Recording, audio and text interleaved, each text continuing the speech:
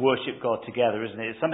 It's lovely to be at home or in the car and stick on some worship and just to worship yourself, but when we gather together, there's something powerful about that, isn't it?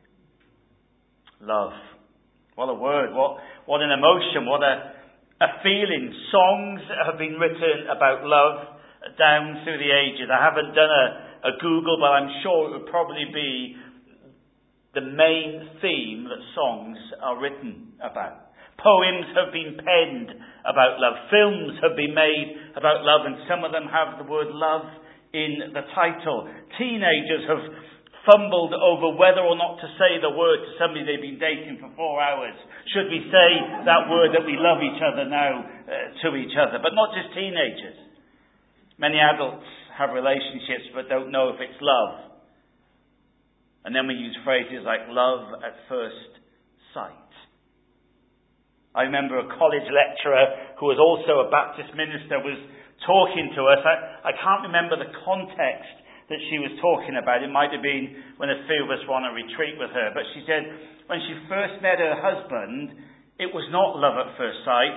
It was not instant attraction. But she fell in love with his intellect before she fell in love with him. I don't know about you guys, but there's not a girl in this world has ever said to me, Wayne, I love how intelligent you are. Don't laugh so loud at that, please.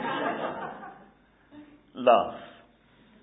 This word love is spoken so many times in many different contexts. It is a word that is used when actually it's not love.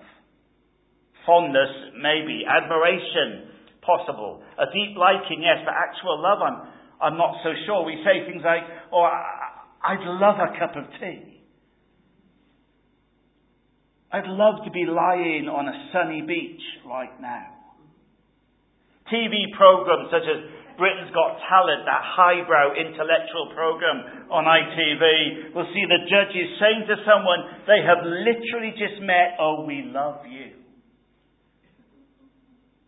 We can be in danger, friends, of abusing the word love as we diminish what it means as we say it in the wrong context. We can turn to the Bible and see love said in the correct context many hundreds of times, around 700 times, love of one sort or another. And we won't go into the different words for love tonight, but love of one sort or another is mentioned in God's Word. God's Bible has been described as God's love letter to the world. God's love letter to you. God's love letter to me. And this evening I simply want us to, as we come around the bread and the cup, to think briefly about God's love for us, our love for God, and our love for each other. Let me read from 1 Corinthians 13, a passage I'm sure you're very familiar with. If I could speak all the languages of earth and of angels but didn't love others, I would only be a noisy gong or a clanging cymbal. If I had the gift of prophecy and if I understood all of God's secret plans and possessed all knowledge, and if I had such faith that I could move mountains but didn't love others, I would be nothing. Imagine being nothing, even if you had the faith to move a mountain, but because you didn't love, you were nothing. If I gave everything I have to the poor and even sacrificed my body, I could boast about it, but if I didn't love others, I would have gained nothing. Love is patient and kind. Love is not jealous or boastful or proud or rude. It does not demand its own way. It is not irritable, and it keeps no record of being wronged. It does not rejoice about injustice, but rejoices whenever the truth wins out.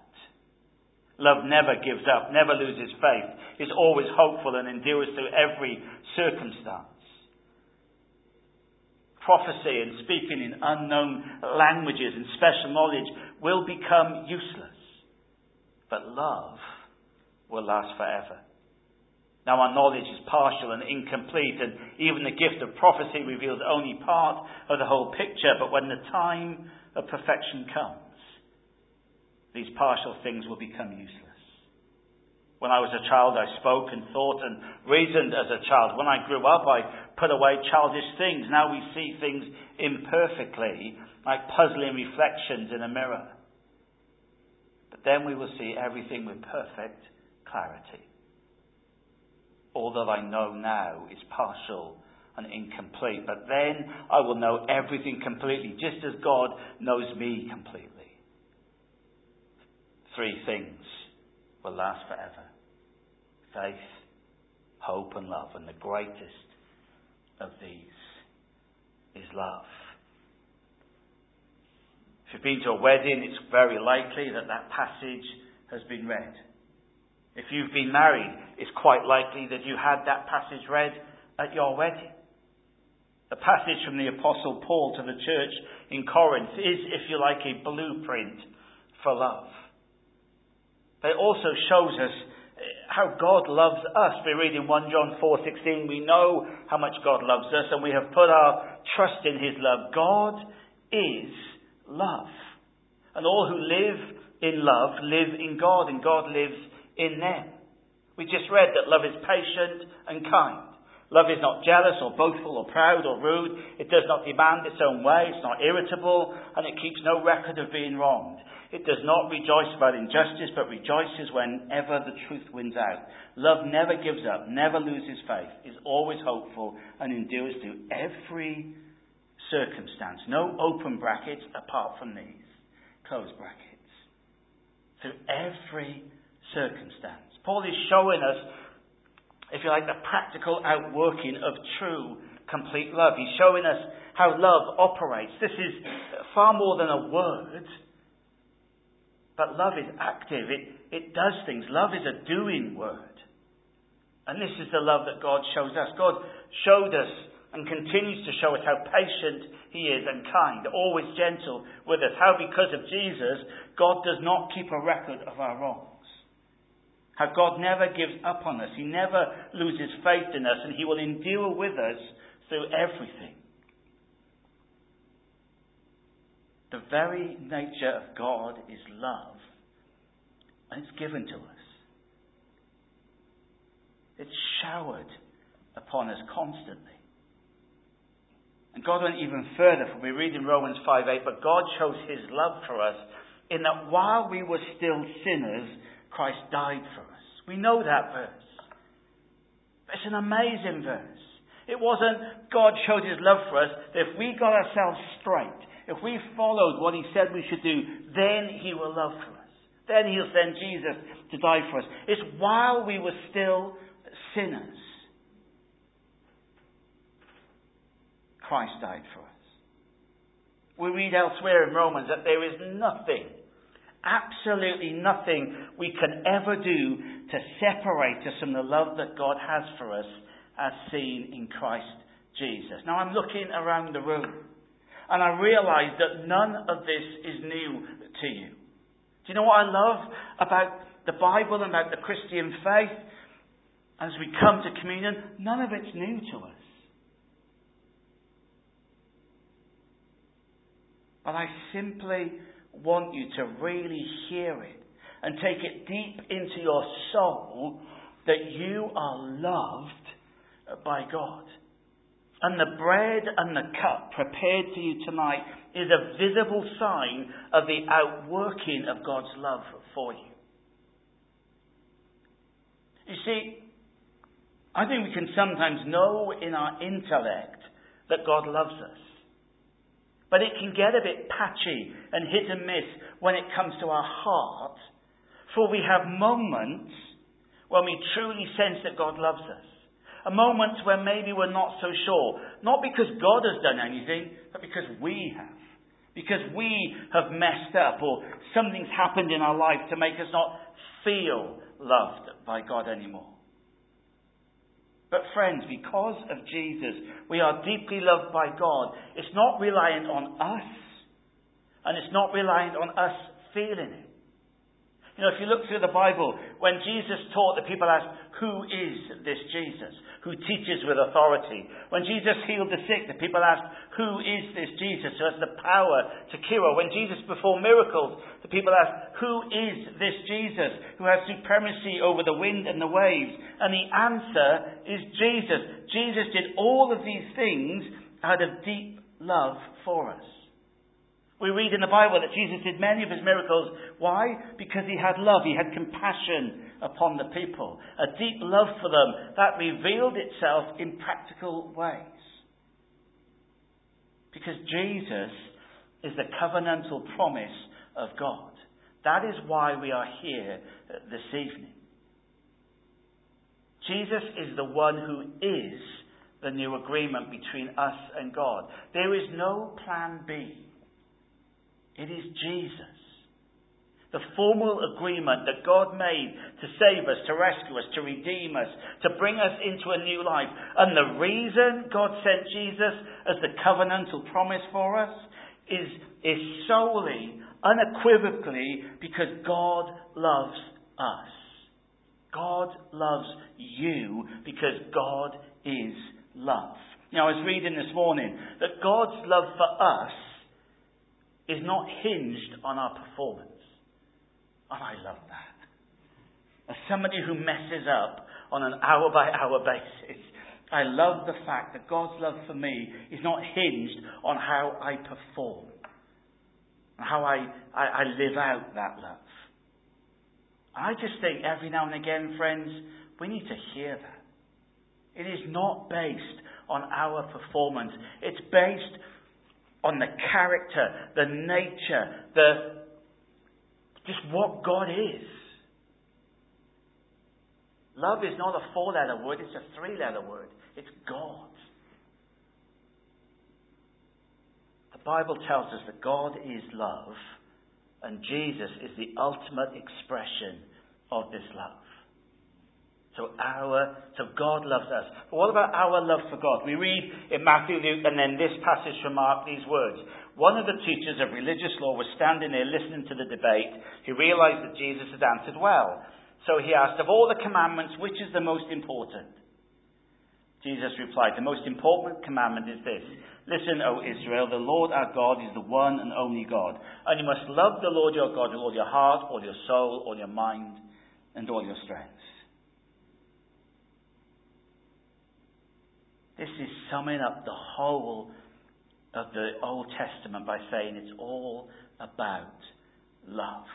The Message paraphrase says that we are to love God with all of our passion, our prayer, our intelligence and energy.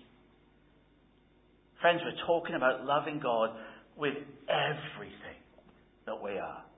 Nothing held back. Our son Reuben has just come back today from the weekend of BB camp. He had an amazing time. He's unbelievably tired. And I don't fancy him waking up with like a ray of sunshine tomorrow at 7 o'clock. But his teachers can deal with that. It's nothing to do with me. But he really enjoyed himself. And you see, this is the first time he's been away for a weekend without Jem or myself.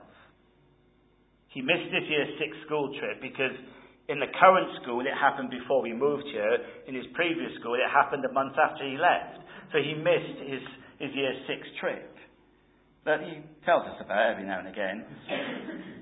I dropped him off on Friday evening, and when I got home, even though Kezia and Jem and the dog were still there, the house felt suddenly very quiet. That says who's the chatty one in our house. Saturday morning we woke up and it was just as weird not having him there. Why is that? Because as parents we love him with everything that we are. We don't hold anything back. He is everything to us. If your kids are ill, you just wish you could trade places with them, don't you? They're everything to you, and your love for them is so powerful and strong as you love them with everything that you are and always. They can do things to annoy you, and they do, And they do, and they continue to. That doesn't mean you don't love them. And you love them you don't hold a love back from them. As we were driving from the house on Friday, and Jem had given him a kiss, and had said goodbye, and given him a hug, and had given him a second hug, and a third hug, she stood at the door waving. We got in the car, drove away. Reuben says, "What's she going to be like if I ever go to university?"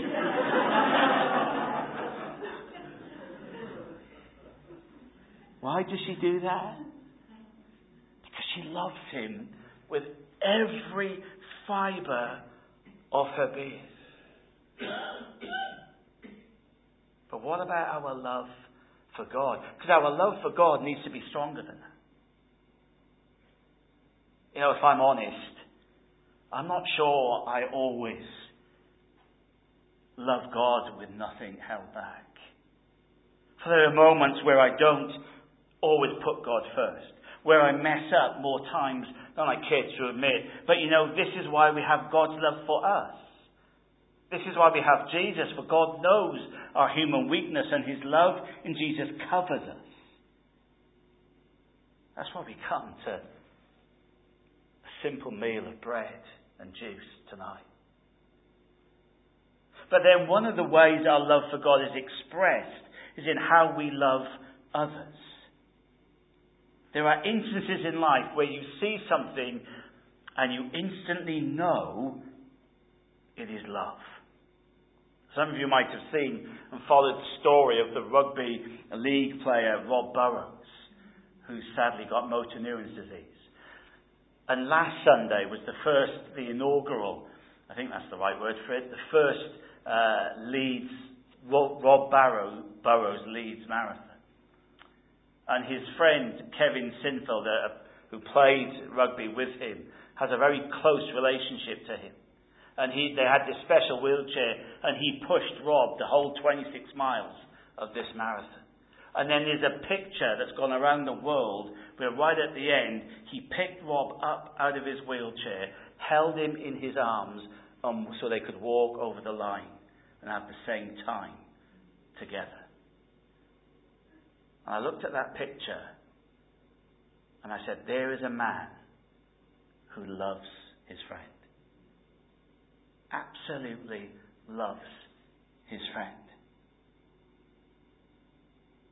But we read back to Mark's Gospel, the second is equally important. This is what's the greatest commandment. The second is equally important. Love your neighbour as yourself. No other commandment is greater than these.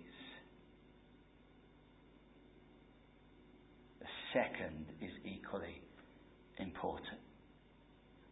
So there is nothing greater that we can do in life than to fully and truly love God and then to love others. And as I was preparing for this evening, this phrase that the second is equally important really hit me.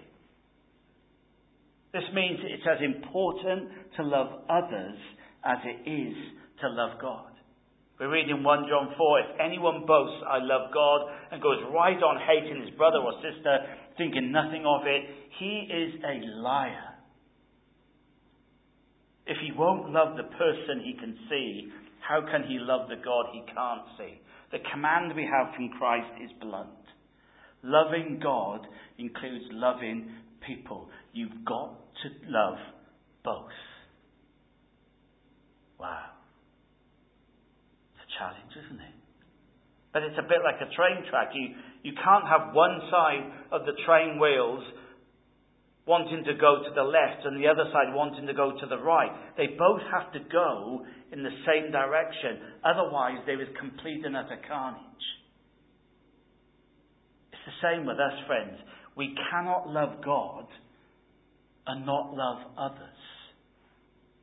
We probably find this a challenge from time to time because there are people we find it easier to love than others, even in church.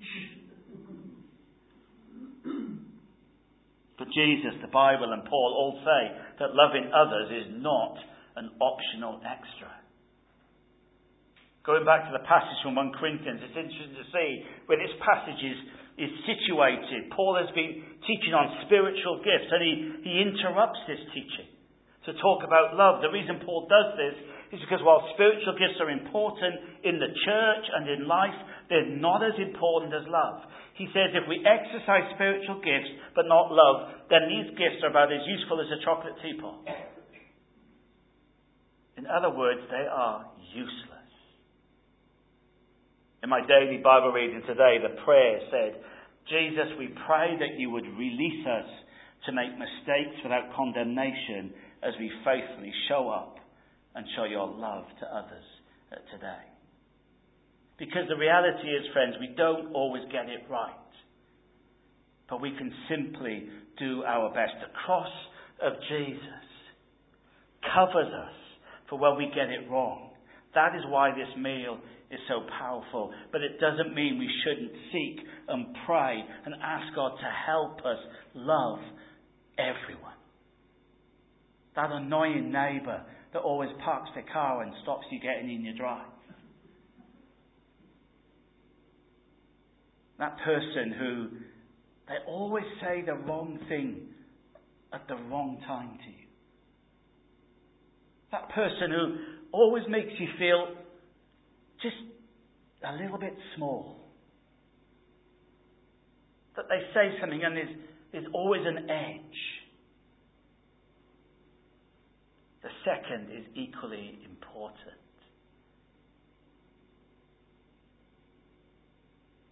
Love your neighbour as yourself. No other commandment is greater than these. And I don't know about you. Maybe you're far more gracious and loving than I am.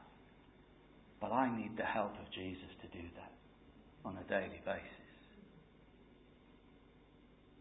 So as we come to communion, as we come to this table, think about love. Think about God's love for you, the depth of his love, the unconditionality of this love. How even though I am sure you've messed up many times, even though you know you don't always deserve it, God has never stopped loving you, not even for a millisecond. He's never had the thought, do you know what? They've gone and done it now. That's it. I'm washing my hands of them. I'm done with them. That has never entered God's mind for you. For he loves you with all that he is. For he is love. He cannot do anything but love you. Think about your love for God. Is it everything to you? Do you love with all your passion, your prayer, your intelligence and energy? Are there moments where your life circumstances call you to wane in your love for God? I think of David in the Old Testament, how he had moments when he was in the palace, he had moments when he was in the cave, yet he loved God. He was described as a man after God's own heart. And so in your palace moments and in your cave moments, do you always love God? Think about that as you take the bread and the cup. And then as you take communion, think about how you love others. But not just think about how you love others. Think about how you show that love to others. You know, love needs to have legs. What are the legs that you have to show the love that God loves you as you show that out to other people? And don't worry. We don't only come to this bread and this cup when we've got it all sorted. And to quote the words of the Apostle Delboy, it's all cushy. Because of that cross, we can come here, whether we've messed up for the 1000th time today, whether we've just doubted, whether we're not sure. The cross of Christ is the ultimate expression of love, and it covers us for everything. We're going to sing a song of response as we come around the table. It's going to appear on the screen. It's a modern take of an old hymn, "Oh Love That Will Not Let Me Go." I'm not just using it because it's sung by a band from South Wales, but it's from the Sound of Wales. And it's just a lovely, lovely version of this hymn. So as we sing this, let's sing it as a response to God, thanking him for his love, declaring our love for him, and asking him to help us as we go into the world and love our neighbour.